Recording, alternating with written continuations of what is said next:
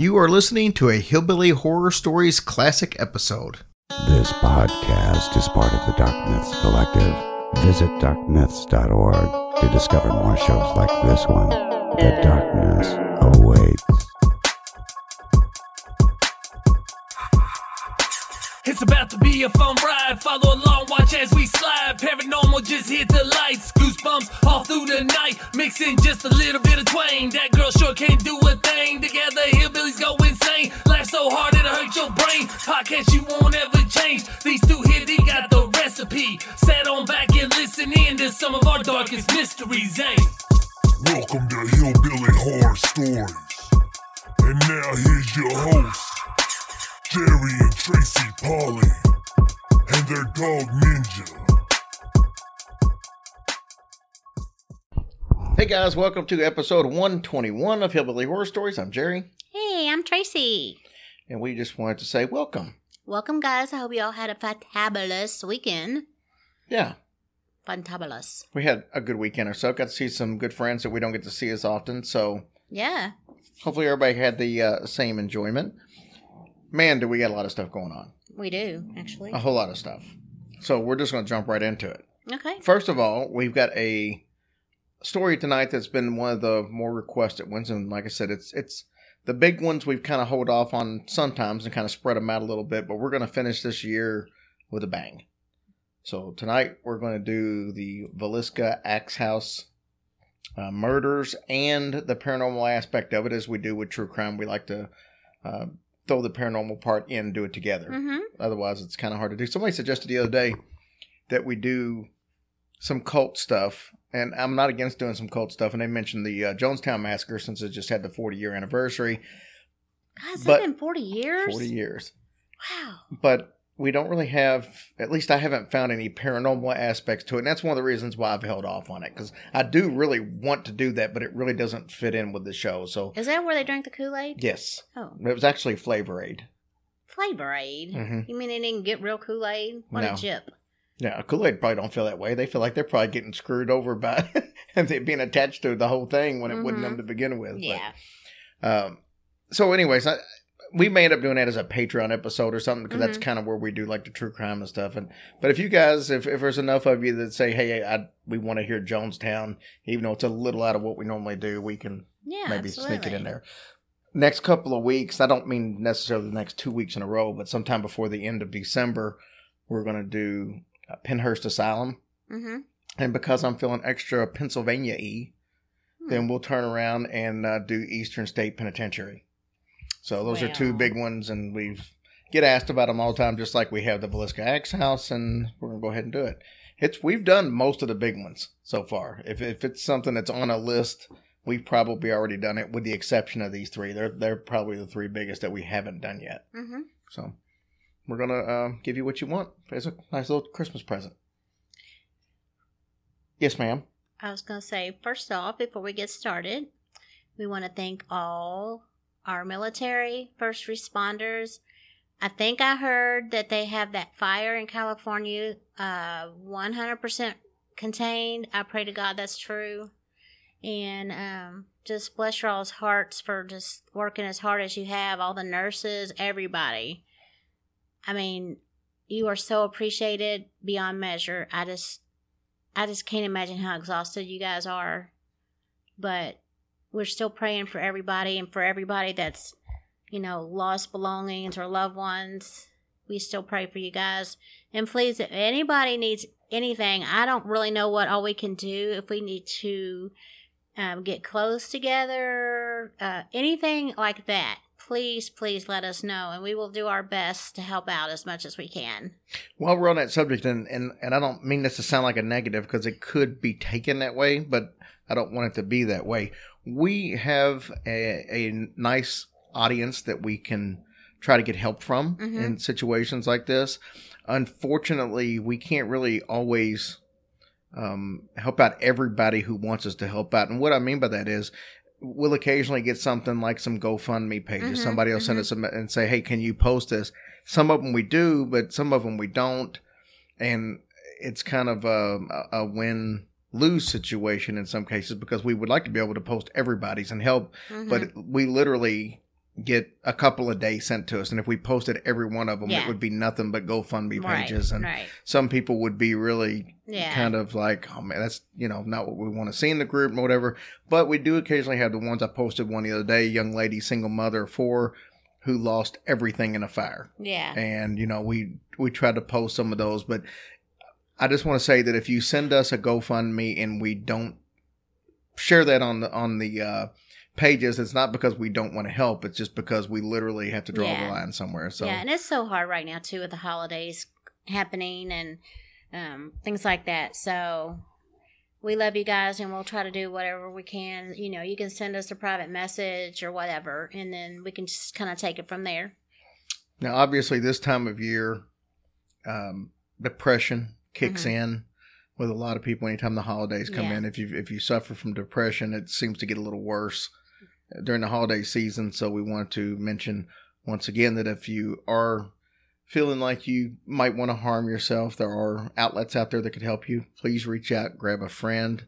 Please don't ever think that you're a burden on somebody, that you don't have friends that would listen, because trust me, especially after spending a lot of time with friends this weekend, you realize what a treasure it is to have somebody out there who will listen to you. Even if you Absolutely. don't think they will, give it a shot. And if you don't feel like you have that, you've got us. We're friends. You've got our Facebook group, which is the thing that I'm most thankful for, because that thing has turned into the biggest support group, and it makes us so proud every day that you guys help each other out.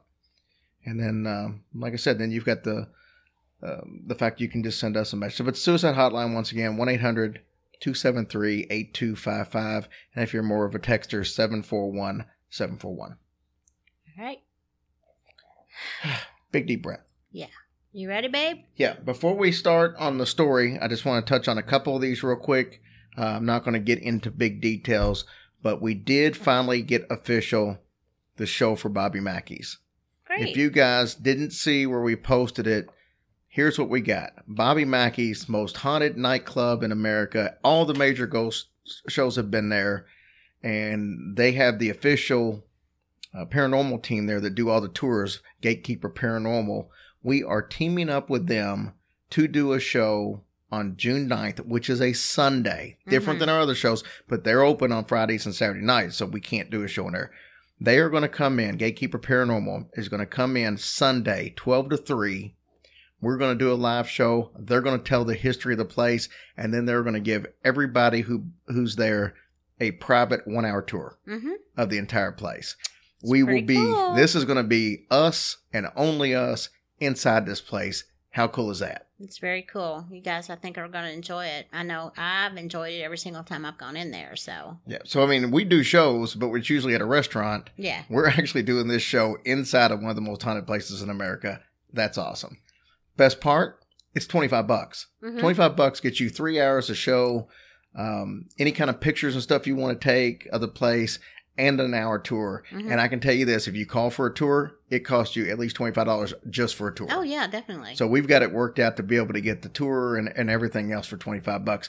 Here's the downside. There are only 50 tickets available, and 2 of those were purchased as soon as we announced it. So if you want these, even though it's in June, you might want to snatch these up, because we can only do 50. The place holds 500, but they can only do tours of 25 each. Right. There'll be 2 of them there. And so they're going to have one start upstairs and one start downstairs. So we'll be doing the tours at the same time, but we'll be on opposite floors. But that's why we can only have 50 people. They can't accommodate more than that for tour-wise. Indianapolis show, June 22nd, a couple weeks later. Brohio, Miss Justin Rimmel. I don't know where Jordan It's like, where came you from. getting that from? Justin Rimmel from Mysterious Circumstances. Was it Rev 6'9"? I think it's his other one. All 3 of us will be there. Same place we were last time. That's going to be a fun show. That's only a $15 ticket. We've got our birthday show, August 24th. Tony Bruschi from Real Ghost Stories Online, Grave Talks, will be there. We've already sold, I think, 7 tickets for that. There's only 60 available. So that's one you want to snatch. We already sold some for the indie show. There's only 60 tickets available for that one. And then October 5th, Point Pleasant, West Virginia, home of the Mothman. We're going to have Brohio and History Goes Bump. Yep. So Diane, student, will be there for that one. Those are all available on our website. So go to the website, hillbillyhorrorstories.com, go to events, and all of those are there. All you got to do is click on the link. You can buy tickets, and these things will make great Christmas presents. So surprise your loved one with a trip to a haunted nightclub. All right, are we ready to get into this? We'll do the iTunes reviews and the Patreon in the middle of the show, or we'll give a little bit of a break. Okay. All right. This one's a big one, guys. It's a biggie. It's a big one. my notes weigh about 4 pounds. 40 pages or 39 pages of notes. That's great, babe. And that may be the most I've done. I think that's right there. So good job. I know you worked hard on it. So at the end of a very quiet street in Villisca, Iowa, there's an old white frame house. It's on a street. It's got a few churches, a few blocks down the road. You got a middle school and a park. It's just like several of the other houses, little modest homes in this neighborhood, except for one thing. There's a sign out front that says Villisca Axe Murder House. Oh, dang. That's kind of a turn off. Well, you see, this particular house was home to the biggest unsolved mass murder in the state of Iowa and one of the biggest in the United States. Normally at this point, we would do some history on the house, when it was built and all this stuff. The history of the house, though, isn't really all that important to this story. Doesn't really pertain. What happened here on June 10th, 1912 is a very different story. On this night, 8 people were brutally murdered while they slept when a mysterious stranger broke into the house and bludgeoned them with an axe. So let's learn a little bit about who was in the house at the time of the murders. So first, you've got Josiah Moore. He went by Joe. He's 43-year-old, and he owned his own business where he sold farm equipment, basically. His wife, Sarah Moore, 39 years old, was in the house. Then they've got their 4 children. Herman, he was the oldest. He was 11 years old. Catherine was 10. Boyd was 7. And Paul was 5. Then you got 2 friends of Catherine's. Lena Stillinger, she was 12. And Ina Stillinger, she was 8 years old. So what happened was on Sunday, June 9th, Joe and Sarah, they took their kids to a program at the Presbyterian church down the road where they attended. Now, this was like a Sunday school program. It was called the Children's Day Service. And at this event, the children would like read little speeches and do little performances and stuff like that, like school plays, and like you would have. So around the holiday time, Sarah Moore was a co-director here at the Sunday school. So she was, one of the people who was leading all of this. So after the service, there was a little bit of social mingling like you would think would happen. And all this ended around 9:30. They wrapped it up. Lena and Ina Stillinger, during this time, had requested to spend the night with the Moores. So they all left the church. It was a cloudy, damp, cool night. It's a short walk to the Moore house, about 3 blocks.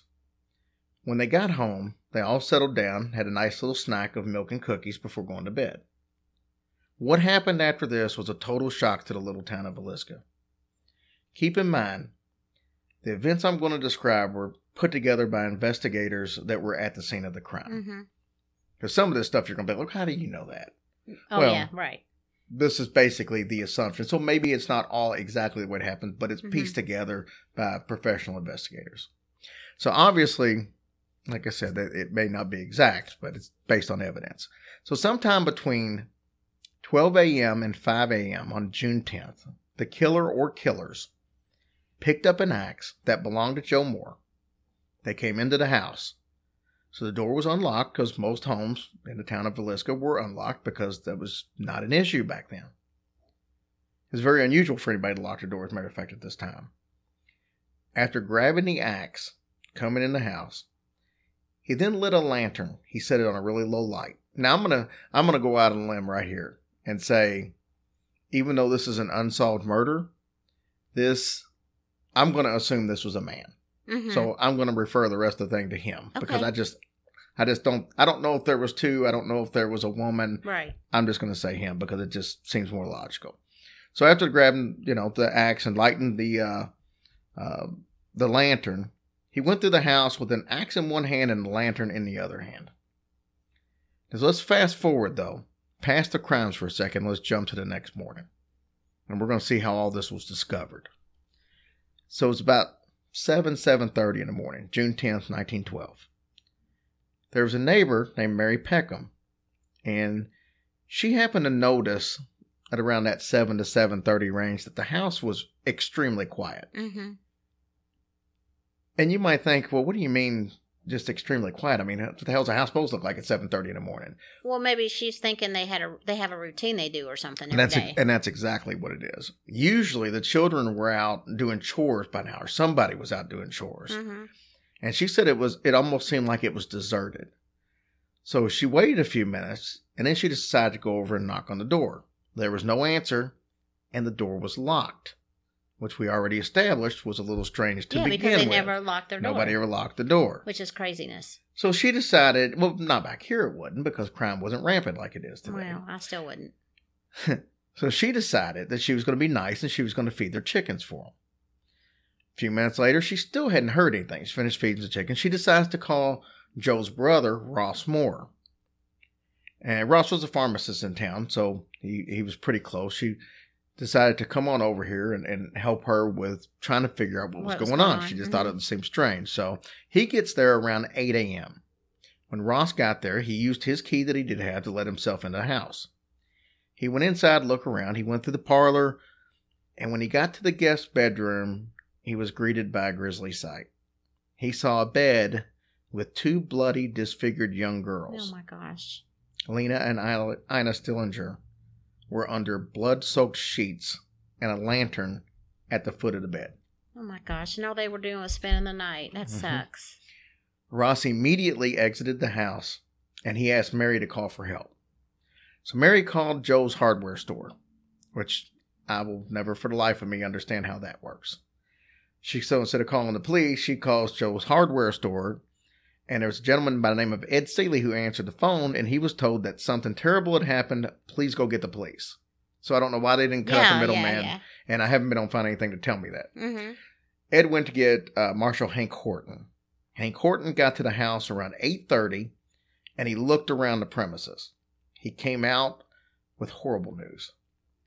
He said someone had been murdered in every bed in the house. Whoa, man. The entire Moore family of 6 and the 2 girls that were sleeping over had all been killed with an axe.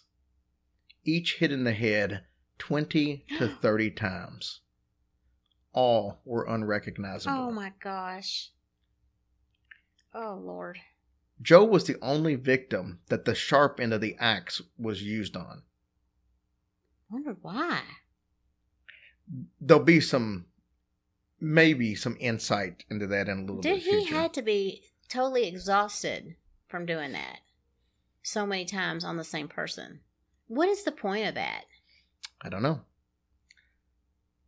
So police, coroners, and ministers went around and examined the entire crime scene, which was the entire house at this point. Yeah.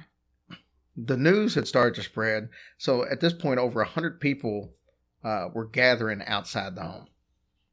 At the time the crowd was gathering, officials inside the house were now creating a timeline of the events that happened. So this was no easy task when you figure out that figuring out the timeline or exactly what happened, because there was so many different things here at one time. Yeah, it was overwhelming, I'm sure. So there were some very odd things that took place in the house during the murders, almost ritualistic. First, they found 2 cigarette butts in the attic. This made the police think that the killer waited for the Moore family to come home and then go to bed. It was also believed that the killer may have actually spent time in the barn before coming to the attic, because there were some indents in the hay that looked like maybe a person had been there. And there was also a small hole in the floor, the barn, which had a good view of the house, where he could have been in there and viewed when they were coming and going. So they believed that the parents, Joe and Sarah, were killed first. The axe had been swung so ferociously that there were gouges in the ceiling from the axe. Oh my God. So he swung up so hard that it put big gashes, and then he would have came down just as hard. Too bad it didn't hit himself in the head. Joe was hit so hard that his eyes had popped out of his head. Oh, God. The killer then went to the children's room. He killed all 4 children, Herman, Boyd, Catherine, and Paul. Here's where the weird stuff starts. So Herman, the oldest, his face was covered in an undershirt. Covered in an undershirt? Yeah, so after he killed him, he took an undershirt and covered his face. Catherine was covered, her head was covered in a dress. At this point, they discovered a shoe that had been filled with blood. At one point, it had spilled over. And then by the footprints showed that the killer then went back into the parents' room and hit them some more. I just don't understand this. This is sick. So then the killer went down to the guest room where the Stillinger sisters were sleeping. Police believe that when the killer actually got into the room, he found Lena Stillinger still awake. And the reason they think this is because she had defense wounds on her arm. She was also laying crossways across the bed and had a bloody spot on her knee, which kind of indicated that maybe she had been grabbed with a bloody hand, because that's where the mark came from. Everybody else was just killed. There was no need to grab them. And because she just wasn't in a normal sleeping like the rest of them, and because they were all just laying just as they were sleeping, because she was different, they think that either she was awake when she came in and may have even heard something and been hiding and was caught and dragged back to the bed. Oh my goodness. Ugh. And like I said, her right arm had a mark on it, which would have came from her throwing her arm up and to keep from being hit. Police initially thought that she had been sexually assaulted because her nightgown had been pulled up over her face, but exposing the lower half of her body. But an autopsy proved that there was no sexual assault. Now we got more of the ritualistic stuff that we were talking about. So the axe was found leaning against the wall in the guest bedroom where the Stillinger sisters were. It had been partially cleaned. There was also 2-pound slab of bacon, uncooked bacon, wrapped in a towel that was laying beside the axe, along with part of a keychain. What in the world? No idea. The killer also apparently went through the dressing drawers, and then he used clothes from the drawers to cover up all of the mirrors in every room, all of the windows in the house, as well as the entry door. Then the killer went to the kitchen. He fixed a meal that he didn't eat. And then there was they think he washed his hands because there was a bowl of bloody water on the table next to the plate of food.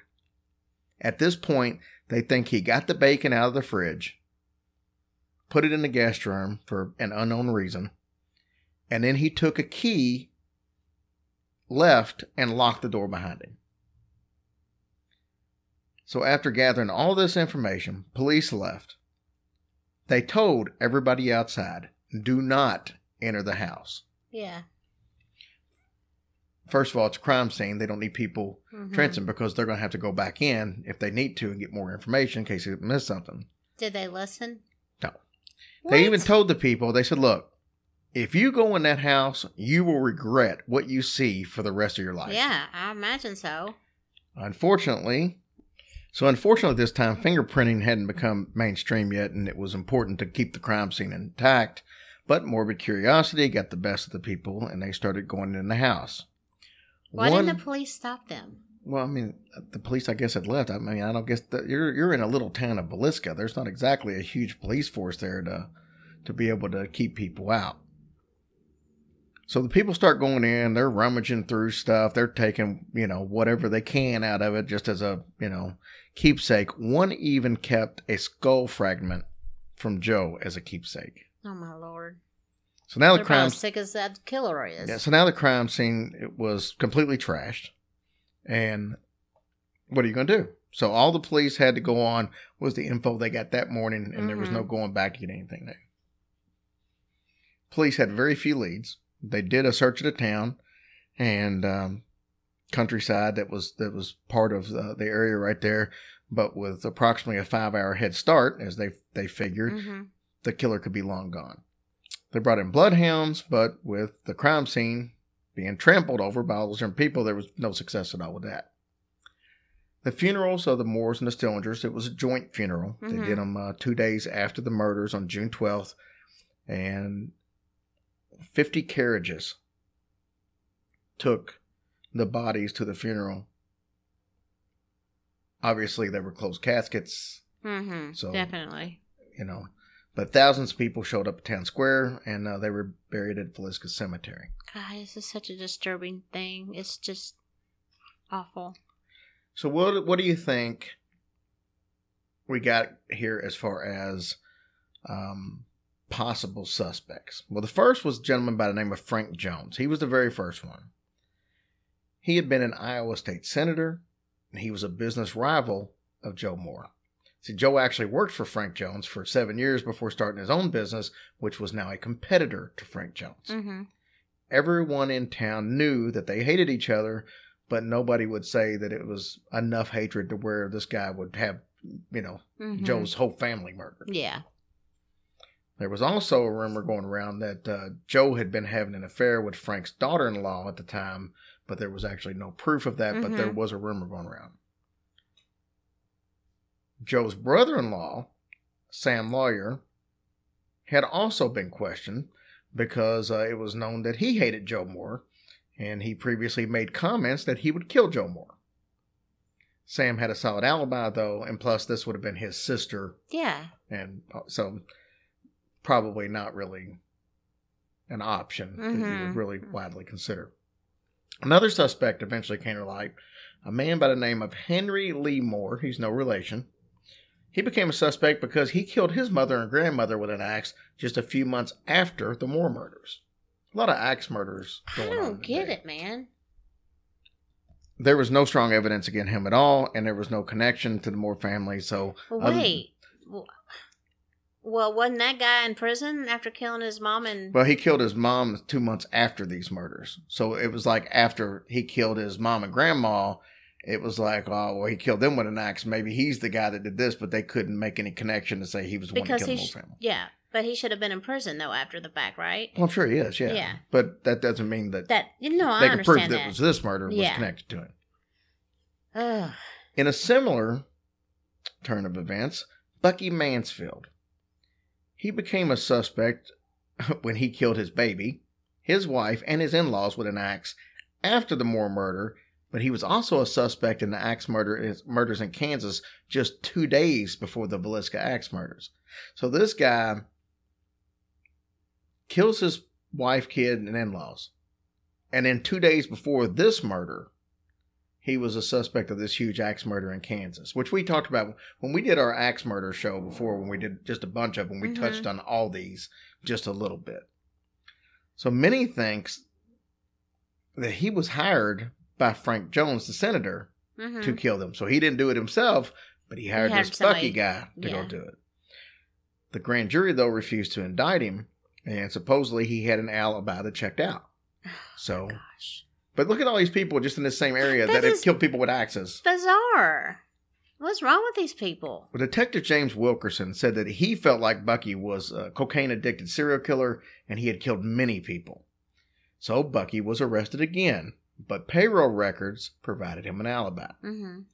So Bucky, once again, not only got out of jail...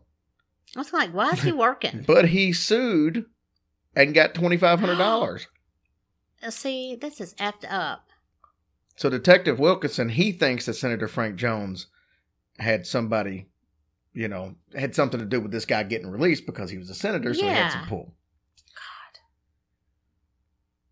There was even a restaurant store owner that said he saw Bucky coming from Villisca the morning of the murders.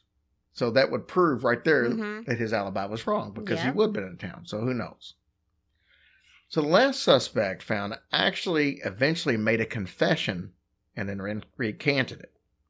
So you got a reverend by the name of Lynn George Jacqueline Kelly. He was an English immigrant, and he had a history of mental problems and sexual deviancy. He'd been caught peeping through some young girls in the past. He was a visiting minister and had been in a few different cities that was just outside of Villisca a few days before the murder. Mm-hmm. He'd been doing some preaching and stuff. He was a small guy, though, about 5'2", and he had a small stature and a very, very meek personality. So this made some police doubt that there was any way he could be involved because, as you discussed, that axe, with hitting somebody 20, 30 times would have been a lot of effort. Right. And then you figure the gouges in the ceiling. So they were thinking, reached it, well, they were thinking he could, but they think it might have been a little tougher. Mm-hmm. So they were trying to use that to gauge how tall this guy, and it would have been 5'2". It was a thought that maybe he couldn't do that. But there were certain factors that made him a perfect candidate, mainly the fact that he was left-handed. Police had determined that the blood splatter that the killer looked to be a left-handed person. Wow. So this fit him. He also had some history with the Moore family. Many people saw him watching the Moores at the Children's Day service that they attended before the murder that same day. You see, he was the preacher at the service, like a guest preacher. He arrived in Villisca the day before. He supposedly had also been watching them in about town before the service. So for some reason, he seemed to be fascinated with them before the service and during the service. There was a dry cleaner in a nearby town that said that he received bloody clothes from Kelly a few days after the murders. Why in the world would you do that? What? Well, did you miss the part about he had some mental issues in the past? I mean, I know that, but still, there's got to be some kind of common sense in there somewhere. Well, here's the other thing. 2 weeks after the murders, he returned to Villisca and pretended to be a detective from the Scotland Yard and asked for a tour of the home with other detectives that were viewing the home. I mean, this is a minister, and he comes back 2 weeks later. Oh, my goodness. So gracious. here's some of the most damning evidence, though, and this is what, I'll say it before we even get to the end, this is what makes me think he was the murderer. At 5:19 on the morning of the actual murder, he left Villisca on the westbound train, number 5 train. He allegedly told an elderly couple on the train that there were 8 dead souls back in Villisca, butchered in their beds while they slept. Keep in mind what time the bodies were discovered. 8:30 a.m. Yeah. He supposedly told these people this on a train at 5:19 a.m. before anybody discovered the bodies. Oh, man. So police became interested in him a few weeks after the murders because he had been writing letters to police and the living relatives of the Moore family. He said in these letters that he heard noises that day and possibly saw something. So after the Moore family starts saying, hey, we're getting letters from this minister, they start checking him out.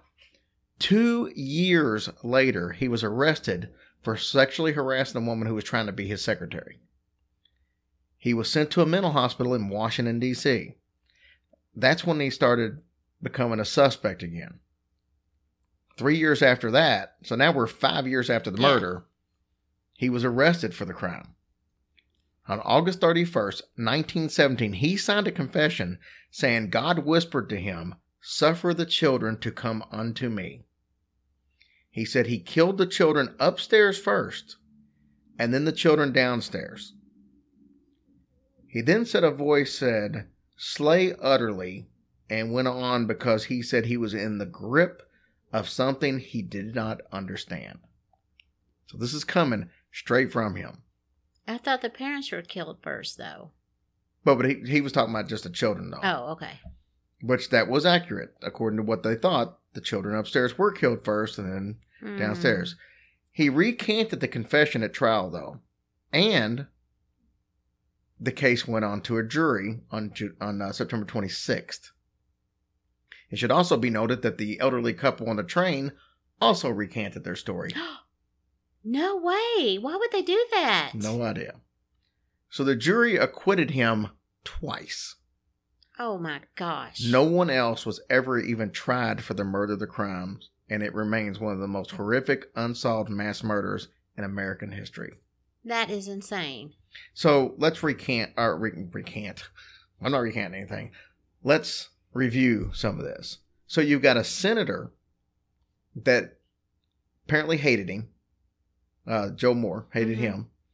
He was a competitor in business and also felt like that he might have been having an affair with his daughter-in-law. Mm-hmm. So you got him. Then you've got the Bucky, Mm-hmm. who may or may not have been hired by this guy, Mm-hmm. and who also had already committed another axe murder after the fact. So we know he's capable, and we feel like that he may be connected somehow or another with the senator, because a lot of people think the senator might have hired him. And there's question about whether his alibi or not checked out by the restaurant Mm-hmm. owner who said he saw him in the morning.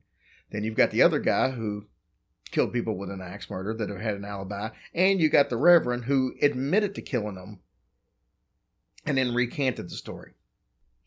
So much like the Lizzie Borden case, obviously another axe murder case, you've got several different people that, I mean, you could pretty much draw out of a hat and feel like you would be hell, right. there's all kind of people just walking around with swinging axes and crap and just walking around and getting a daggone cheeseburger.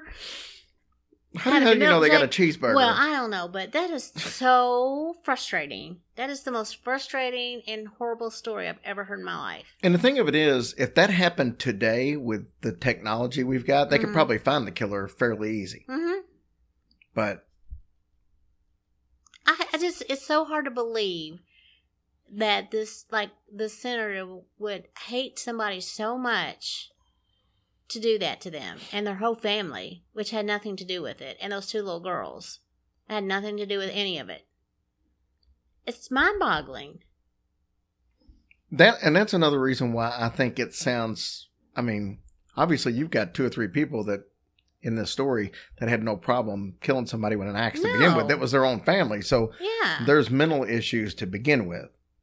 I don't know. There were the one guy, I think it was, I hate to even say this because I didn't put it in the story and I'm going to get the stories wrong, but it was one of the 2 guys, either Bucky or the other guy that Mhm. had killed his family with axes, also had somebody after the fact. And I think it was Bucky said that when he was working for them, that he walked up on him at a time and he was like, he was there with his axe. Like he carried an axe everywhere. Oh, wow. And he just walked up on the guy, and the guy didn't know he was coming up, and he was basically just looking at some bales of hay or something. It was Mhm. like, I killed him. I killed every one of them, and he was like, So he told that to the guy that no, was he was just saying it like there was Well, nobody there, and this guy was just oh. saying this, like talking to bales of hay, and it's like, so there's no tellings what the hell is wrong with some of these yeah, people. and that's such a sad thing. Oh my goodness,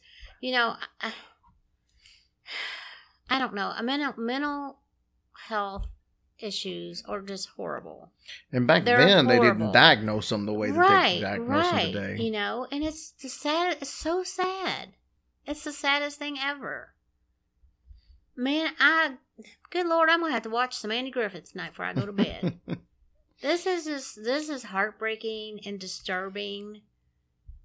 And Well, let's do this. Before we get into the paranormal aspects of the story, and trust me, there's plenty of those, let's do our iTunes reviews real Okay. quick. So we got IDU, which don't like me. which hates Tracy and wants her gone off the show, was 'Cause very I'm adamant annoying. about that. Yes, she's annoying. Bleh. Tell me something I don't know. Bleh. You got Mick Rainey and Miss Lisa Marlene. Thank you guys so much for your Patreon Yeah. reviews. Yeah, thank you for your reviews. I said Patreon reviews. It's an iTunes review. I know Either you way. did, but Either you way. know, we appreciate you. We guys don't. so You know much. what we mean. Hey, Even once the ag- mean ones. Once again, a fantastic Christmas present from all of you guys would be an iTunes review. If Oh you my haven't- gosh, yeah. Yeah, something free, something easy. It helps us out a lot. Yeah, it sure does. Patreon. We got Sarah Roscoe, Michelle Campbell, just a letter, Mhm. N. Mhm. Jamie Greco, Andrea, just Andrea, like Madonna. Mm-hmm. Benjamin McKee.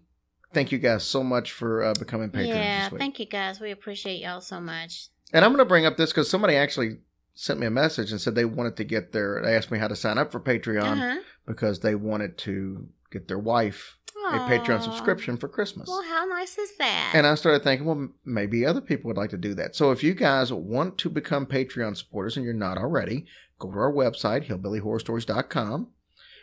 and there's a Patreon link on there. You just click to it, it'll take you to our Patreon, pick the level that you want. It doesn't charge you until the following month. So if you sign up now, no charge at all until December 1st. Yeah, and I'll just annoy the hell out of y'all. Yeah, How about absolutely. that? If you think you're annoyed now, wait till you get an extra 200 episodes. So you got that, and then that's also where our store is. So if you want to buy any Hillbilly Horror Story merchandise for somebody for Christmas, there you go. That would be amazing. You really don't need to go anywhere else. HillbillyHorrorStories.com. You can buy tickets, you can buy Patreons, and you can buy all kinds of merchandise, including shower curtains for somebody for Christmas. So why waste your time on Amazon? That's what I say. We love it and appreciate y'all. So yeah, we wanted to go ahead and just throw that out there real quick. So let's talk about the paranormal aspects. So since the crime, there have been several other people live in that house.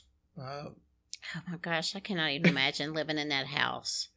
And of course, during the period of time, you're talking 100 years, there's been renovations and stuff like that taken over. So things have changed. The house wasn't exactly like it used to be back in the time of the murder. When 1994, Darwin and Martha Lynn bought the house after being approached by a realtor.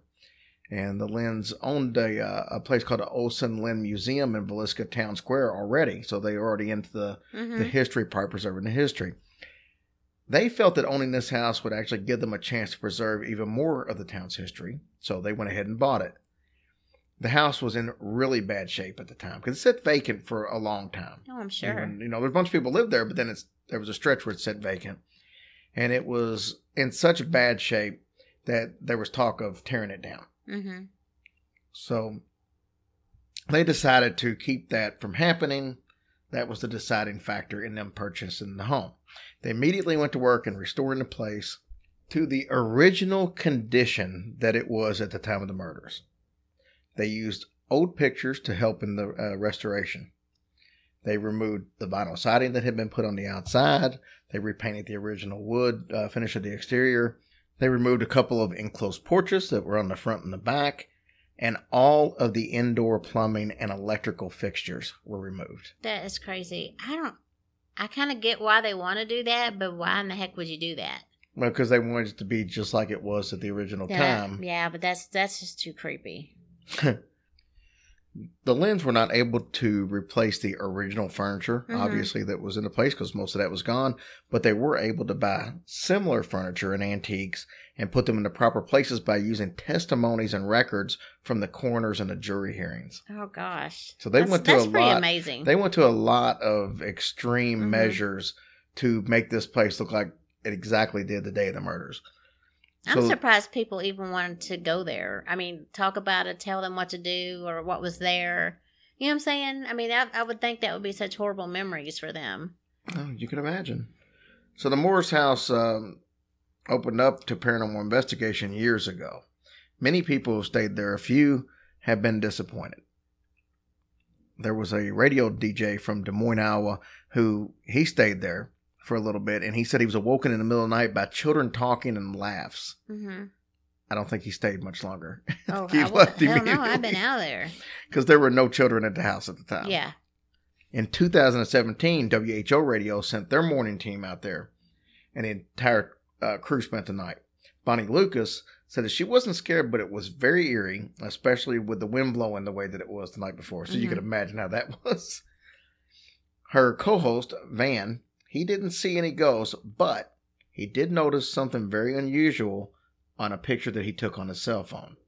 He said there was a strange photo popped up on the screen. Like he didn't take the picture. It just popped up while he was watching it. And he said, at first he was like, what the hell was that? And he said then it appeared like it was hands coming down from the ceiling in this picture.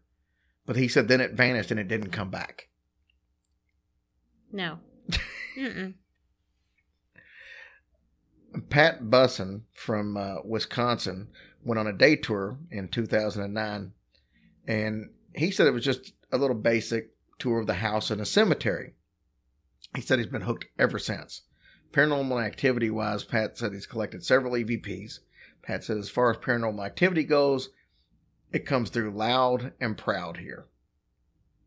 Pat said he's called out to the Moore children and the Stillinger girls and to turn on flashlights and stuff Yeah. like that.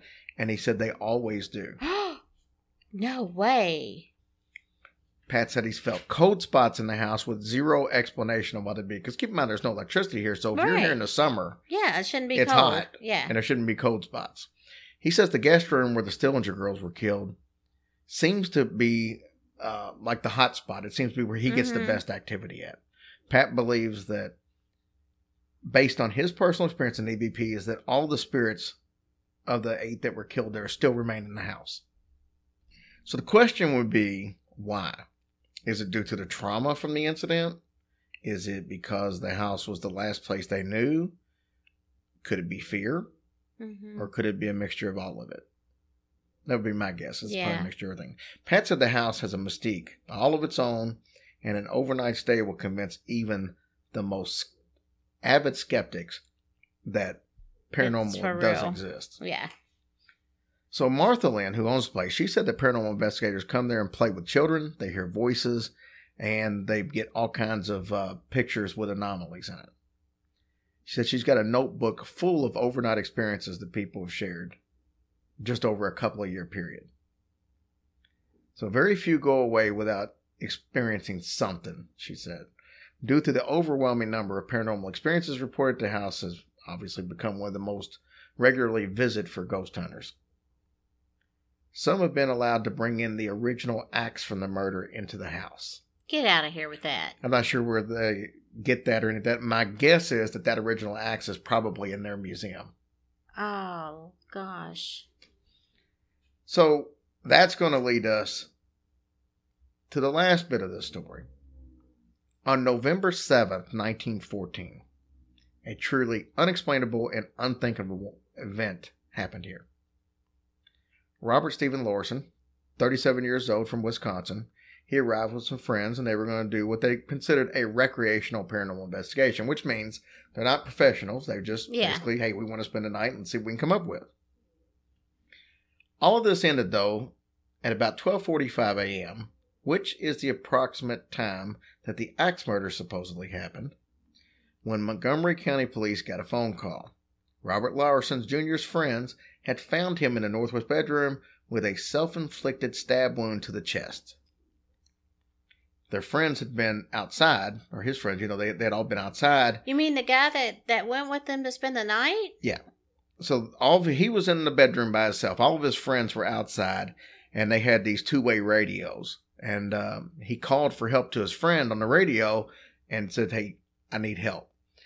They get upstairs, and they say he stabbed himself in the chest. Not like I fell on a knife, just for whatever reason, he stabbed himself. He was rushed to a nearby hospital, and then he was helicoptered to Creighton University Hospital Medical Center in Omaha, Nebraska. Robert made a full recovery from his injury, so there's no Thank issues God. there. Now, Sheriff Sampson said he had been on the force since 1992 and had never been called to the Villisca house for any kind of emergencies in the past. Now, the town obviously drew lots of media attention, because of this situation. And the police and the Lynn's were flooded with media requests. Martha Lynn said that it's publicity, but not the kind of publicity that you would want. She said, I don't want people thinking if they come to the Villisca house that something is going to happen that will make them do something like that to themselves. I want them to have a good experience and learn about the history, and if something paranormal happens, then that's just a bonus. So the question is the Villisca Axe House haunted? It would be hard to believe that it's not haunted with a tragedy that happened like that. And Well, I'm sure that guy just ain't gonna stab himself in the chest for the heck of it. well, he could have done it for attention, or he could Oh my have. God. Well, he's dumb. Why would he do that? Well, let's keep in mind, though, Kelly Rundle did a documentary called Villisca Living with a Mystery. And Rundle says that the story reads pretty much like fiction. The more you know about it, the weirder it becomes. He said it's a story that needs no embellishment whatsoever. Now, Rundle also said he began filming his documentary in the 1990s, and he said there was little talk of the house being haunted at that time. He said in years of filming in the house, he never saw or experienced anything out of the ordinary, nor did any of the previous occupants before it became a tourist attraction. Man, oh man. The Ninja first is being really loud. the first paranormal investigators investigated the house in 1999. They declared the house that was haunted, and they said that they could identify who the killer was. So before this, visitors came only because they were intrigued by the place merely by its, just because the murders happened there, but it wouldn't have anything to do with paranormal activity. He said it's unfortunate that most people aren't interested in the true story of the house itself. He said if you're just coming here to get scared, I don't know what you learn from that. He said there's a body of folklore surrounding the Moore murders, and that in itself is fascinating, so long as you keep in mind that it's folklore, not fact. So Rundle says, I regard paranormal sightings as a contemporary version of that folklore. It's an extension of the folklore that began the day of the murder. Folklore can tell you more about how people see themselves and how they see the world rather than it does the facts surrounding the case. So what do you think? I think that was, wow. It's quite the journey, wasn't it? Yeah, it sure was. So based on what you heard, who do you think would be your number one suspect? Oh, gosh, I don't know. I really don't. I don't know. I think it's got to be the Reverend. I mean, I'm leaning toward him. It's just so hard to fathom that he could do such a thing. Well, it's not really when you figure he's left-handed. He did sign a confession. Yeah. Saying that he did it. He was in town. You've got the couple saying that they said that there was people murdered 3 hours before the bodies were found. I just find all that too much to overcome. And I don't see if he signed a confession that he did it, why wasn't he in prison? Because he recanted his confession. Okay, don't matter. Well, people do that all the time, though. I mean, to play devil's advocate, why would you say it, though? But it's a proven fact that people make confessions all the time under pressure that aren't accurate. Okay, but why would he do that? He's supposed to be a man of God. Why would he do that? Because he's also has mental health issues. You ever seen that movie Frailty? Yeah. See? I mean, that guy was supposed to be a man of God. He thought he was telling him to kill demons. Yeah. And it's very sad. It's just a sad thing. Very sad. It is very sad. Now I'm going to go watch Andy Griffith. Well, go right ahead. Guys, thank you. I hope you enjoyed. Like I said, we got a couple of good ones coming up in this next month. Mm-hmm. If you got, don't hesitate to jump in the group or send us a message if you've got a story that we haven't done yet. Now, I will say this: we get stories all the time, or emails where people say, "Hey, why don't you do one on?" Mm-hmm. And then I was like, "Okay, we did that on episode 39," because some people start listening to new ones and they don't listen to all of them. Yeah, they don't realize. But I'm just saying, if you're going to make a suggestion, maybe just flip through. Yeah. If you've not listened to all the episodes, maybe just flip through the titles of the shows that are out there, and you probably find that we've done most of them. Mm-hmm. There's very few that we haven't done, and sometimes people will send us suggestions, and they would be more suitable for like our shorts that we do on the Patreon because there's just not very much information out there. No, but please, by all means, send us some stories. That would be great. Yeah, just don't get offended if we don't put it on the main show because I mean, some of these stories that people have sent us, hey, why don't you do the one on? And then I'll look it up, and I mean, literally, I would have 10 minutes at most to talk about. Oh, really? Yeah, so there's just not enough information out there. It's not that it's not a good story. No. But that's why we started doing the shorts on Patreon, because that's exactly what those are for. There were so many stories out there that were only 8 to 10 minutes that we don't want to do a regular show that's got 5 of those on it. Yeah. Even though we've done that on occasion, but so. Of course, when I read it gets stretched out like longer than 10 minutes. So. Yeah, when Tracy reads, it ends up being. We're 15 minutes in, and all we've done is got past the introduction. Okay, that's exaggeration. Okay. Anyway, guys, we love you, and we appreciate you. We hope you all have a great week, and everybody get their shopping on. And I keep wanting to buy stuff to decorate the house with, and we have enough. So. We have more stuff in this house that's Christmas related. I can't help it. Let me explain this to you. We have, if you walk in our little half bathroom, there is a Santa Claus cover on the toilet seat and a Santa Claus rug underneath of it. That's too much Christmas stuff. Are you kidding me? When You must be tripping. When you're already putting Santa Claus stuff on the toilet, That's it's too so much. cute. Anyways, But so we keep trying to buy Christmas gifts, and Tracy keeps, I spent $80 today. Oh, good. Who do you buy gifts for? Oh, nothing. I bought more stuff to put in the house and outside. That's so So pretty. if you don't I get a can't help Christmas it. gift, it's because it's probably spent on the third or fourth Christmas tree that we didn't need. Oh. So, We love you guys. We hope you have a great week. yeah, we'll see you next week. Guys, we know the times are tough right now, and everybody's really busy. It's hard to come up with that perfect gift for that perfect someone. I got the answer for you. Your one-stop shop for all of your Christmas shopping needs, hillbillyhorrorstories.com. What can you get on hillbillyhorrorstories.com? How about a Patreon subscription for that true Hillbilly Horror Story fan on your Christmas list? Or maybe you want to get a shirt or a shower curtain, a mug, or even a hoodie. You can get that in our store on there. Or maybe you want to take that certain someone to Bobby Mackey's for an all-out experience with a show and a tour inside one of America's most haunted places. But hey, you don't have to come to Bobby Mackey's. You can buy all of our event tickets on there. Indianapolis. Soon it's going to be Kansas for the Sally House. All of them are there. Just go to the event page. Any way you slice it, hillbillyhorrorstories.com has something for everyone on your list.